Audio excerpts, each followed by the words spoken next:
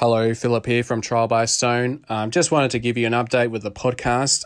We're just going to be taking a break for a little bit of time. And really the big reason is because we are actually collaborating with ThamesCon, who of course ran the Dark Crystal the convention that happened in February in 2020, the Great Conjunction. And we're actually planning to do an online Halloween themed Dark Crystal event, which is going to be called Thryllerine. So, so I definitely hope that you can join us for that. Of course, you can find all the information on our social medias and announce details as they come. And of course, one of our episode of the interview with Riverhorse Games, when we talk about the Dark Crystal adventure game, will come out during that weekend of Halloween, the October the 30th to the 31st.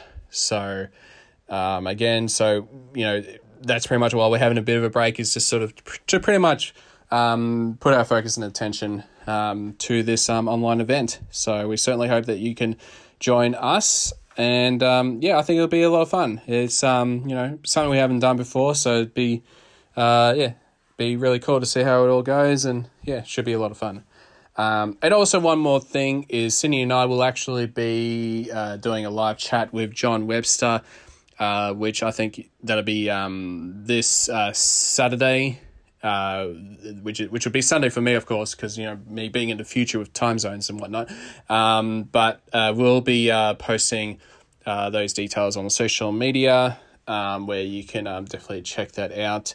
We'll be chatting to John, so that'd be really cool. And I think if you can just find it if you just go on YouTube and just type John Webster Film.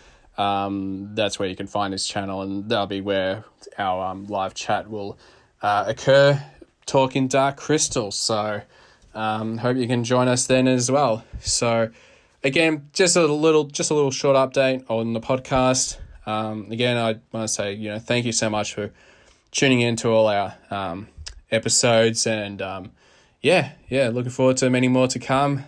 Just thought we'll have a bit of a break for now, and once all this Halloween event is happening, and then we can we'll get back to doing more podcasts in the future. So thanks again, and definitely stay tuned for more Trial by Stone.